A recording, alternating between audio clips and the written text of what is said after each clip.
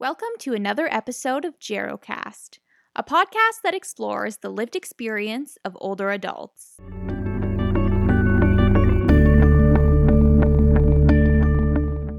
Today, we will be talking about financial security for older adults. By the end of this episode, you should be able to identify some common financial challenges that seniors may face and understand and be able to critique the various sources of financial support available to seniors in Ontario. Picture yourself in retirement. Who will you be with? Will you be spending your summers at a cottage? Traveling the world? Starting a business with your friends? However you picture your retirement, the reality is that you'll need to save for it. Understanding the different ways there are to save for retirement is the very first step. In Canada, saving for retirement consists of three main pillars. 1. Government-administered plans. 2. Employment-based pension plans. And 3. Personal retirement savings plans. First, let's review the publicly funded plans administered by the federal government. These include the Canada Pension Plan, the Old Age Security Program, and the Guaranteed Income Supplement Program. According to the Government of Canada, these plans are not designed to be your sole source of income during your retirement. If you want to retire comfortably, then you will need to supplement your retirement income through employer or personal retirement savings plans. To start off, let's speak about the Canadian Pension Plan. The Canadian Pension Plan provides retirees with income during retirement. Almost all working Canadians contribute towards CPP. The amount you contribute is automatically taken off from your paycheck. In order to receive the CPP, you must apply. The Old Age Security Program is funded by the Government of Canada, and you do not contribute directly into it. The amount of your OAS pension will be determined by how long you have lived in Canada after the age of 18. Next, there's the Guaranteed Income Supplement Program, which provides a monthly non-taxable benefit to old age security recipients who have a low income and are living in Canada. This one you also do not directly contribute to. This program needs to be applied for, though, in order to verify low income status. Finally, in terms of government-funded programs, we have the Guaranteed Annual Income System, which is an Ontario-based program that ensures a guaranteed minimum income for low-income seniors. It provides monthly payments to qualifying retirees who are already receiving the OAS and the GIS payments. The second pillar of retirement plans includes registered pension plans that you may be entitled to because of your employment. Not all workplaces have these plans, but your employer is required to contribute towards your pension plan, and you may also be required to contribute, in which case this amount is automatically withdrawn from your paycheck. Each workplace pension plan has its own rules, eligibility requirements, as well as benefits. The third and final pillar of retirement savings plans are personal savings plans that you set up and contribute towards on your own. These may include things like registered retirement savings plans, also known as RRSPs. RRSPs are offered through financial institutions such as banks and are approved by the Government of Canada. Contributions to RRSPs can be used as a tax deduction, which reduces the amount of tax that you will have to pay on your income. There is a contribution limit each year of 18% of your earned income. Today we will be joined by our guest, Dennis, who has experience with all three pillars of retirement savings. Would you be able to tell us a bit about yourself? Yes, as you know already, my name is Dennis. My age is 80. I live in my own home with my wife of 60 years, and we are in a comfortable sitting. We still sustain ourselves in the home, do the work, and maintain the grounds. And fortunately, our health is still allows us to do that. It's great to hear that. So what is your job or career history? Well, I had actually two careers. I had one, I started young with a company and was in retail, and I trained with them for 3.5 years and became a manager. It was a 150-year-old company, and they had stores throughout Canada, and I became a manager at 23. So Wow.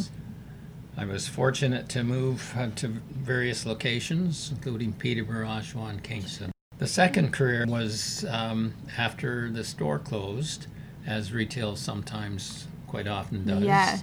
I was able to get a job in a Ontario hospital, and I spent 19 years there. So 22 years with the retail company and Yes. 19 years with the hospital. Okay, and from the hospital, did you have a pension associated with that workplace? Yes, I did. It was actually a unionized organization, and it was we had pensions that were very generous as we got to a retirement age. And in addition to the employment and gaining a pension plan, we also had many benefits that were rather great, particularly as we retired and were able to have these coverage. Do you think that the healthcare you receive today and the quality of healthcare you receive today would be different if you did not have that company pension? The pension from my career in the Ontario hospital was very generous in their benefits. So as a result of that, it's helped us sustain a lifestyle, and our health benefits keep us with glasses and hearing aids and things of that Yeah. nature. So I'm sure, there would be a difference. Yeah, if you didn't have that Yes. pension from your job. So what do you think that your life would be like, for example, if you didn't have your workplace pension? Well, it would be hard to look back and say, if there was no pensions in your future, would you be astute enough to prepare yourself to retirement? Usually, in the early years, you have family, you're buying your first home, all these things. You have to. I think it would be a different lifestyle, but I think their mentality would be for more savings, more preparation. Yeah. And I would think that it would be challenging to sustain a lifestyle Yeah. without these company and Yeah. government pensions. Do you think there would be added stress? I would Potentially. think so. Yeah. Have you also had experience with the government pension plans, such as CPP? Yes, in my particular case, I was just a new manager at that time. I had two children, eventually three, and I really didn't realize the significance of it until you're in retirement. The benefits of company pensions versus government pensions are probably that they're deducted from your pay, obviously, and also protect yourself in the future. The government pensions, are going to be there irregardless. So you feel that both the government plans and the workplace pension plans have really benefited you in your retirement? Absolutely. They've been very critical in being able to have a lifestyle after retirement. What age did you retire at? I retired at 62 and a half. And what have you been up to in your retirement? Well, actually, I have a recreation property, so I've always been physically active around that, and I've curled and had other interests that kept me active too. Yeah, sounds like lots of fun. Do you also think that your pension and the money that you receive improves your overall quality of life? Without question. Without a doubt, eh? Yes. Well, the objective of a pension and your lifetime work is to provide yourself for life after retirement. And I think it allows you to travel, plus your sports if you want to play golf, and as I mentioned earlier, curling activities that we both enjoy. Yeah. And that would, without that, I'm sure we'd be limited. Gives you a little more freedom, doesn't it? Yes, it does. Yeah. So we've talked about your experience with government plans, with your workplace pension plan. Have you ever had any experience with RRSPs or more personal savings for retirement? Well, because, it came to light as government encouraged us to save money for retirement. And because of that, they let you save money, and you didn't have to pay tax on it because you're at a higher income usually when you're putting that money away. So that the message was put money away for retirement, then you draw it out, you're at a lower income, so your tax level is lower, and that we did that. Let's take a moment to reflect. As we've heard, Dennis has been able to retire comfortably due to multiple sources of retirement income. However, not all Canadians are quite as fortunate. According to the 2018 Canadian Income Survey, 14.3% of Canadian seniors were classified as being low income.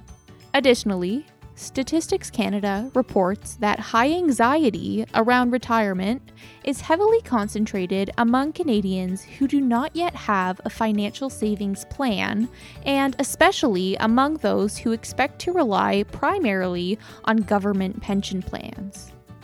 Keeping this in mind, how may access to physiotherapy and other healthcare services differ between low-income seniors and non-low-income seniors? Importantly, what healthcare programs and services are available for low-income seniors in Ontario? Please be specific. Feel free to pause the recording for a few minutes as you actively reflect on your answer. So if you had to pick one, would you say that either the government, the work, or the personal RRSP has helped you out the most, or has it been a fair combination of the three?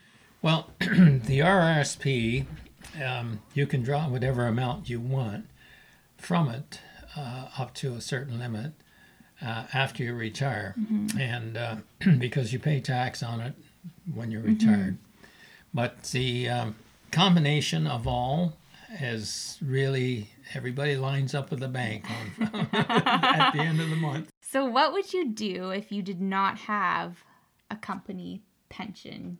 Well, I'm sure that would be a decision made long before you retired. Yes. And you would take steps to prepare yourself. Bottom line, home ownership is really a safety net.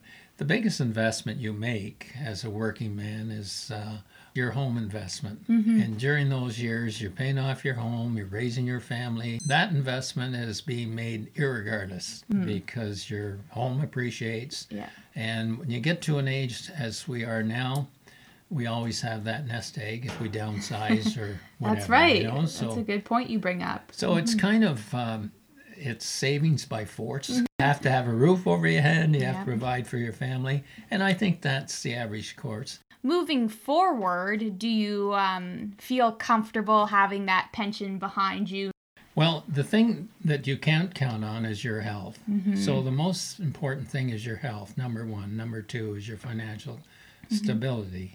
Yeah, going forward, you're kind of secure. Yeah. It's good to have that feeling, knowing that there's going to be something there for you if you need it, right? That's right. Yeah. Either for you or your spouse, whatever the case is, Thank you for your contribution and sharing your experience with us. It was really great to hear about all three pillars of retirement savings from your perspective. So thank you for sharing with us. You're more than welcome. Today, Dennis spoke about his experiences with the three pillars of retirement savings in Canada. We learned that Dennis is 80 years old and has worked in Canada for over 40 years. Additionally, he lives with his spouse in a home that he owns and has 3 grown children. Keep in mind that Dennis's story represents just one perspective on financial management as an older adult. It's important for us to remember that every person has their own unique lived experience. According to the World Health Organization, a key determinant of health is one's income. Generally speaking, higher income or higher retirement income is linked to better health. Keeping Dennis in mind, please answer the following questions. 1. How may his health behaviors, such as engagement in exercise or eating healthy foods, differ from someone who does not have a retirement savings? Please provide evidence on the influence of financial security on older adults' health outcomes. 2. If you are a physiotherapist treating Dennis in your private clinic, do you think that being aware of his financial circumstances would be beneficial when designing a treatment plan for him? If yes, how so? 3. Let's assume that Dennis is not financially capable of covering his treatment costs in your clinic. Are there any options to help him receive treatment from you? If you need to prescribe mobility equipment for him, who would cover the cost? Finally, if Dennis were to self-identify as having a disability, would he be eligible for any additional funds? What other provincial and/or federal programs are available for seniors in Canada? And which ones do you think that Dennis might be eligible to receive? Thanks for tuning in to another episode of Gerocast.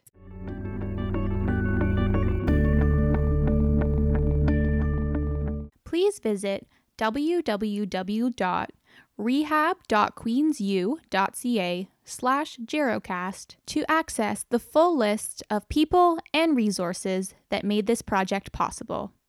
Thank you.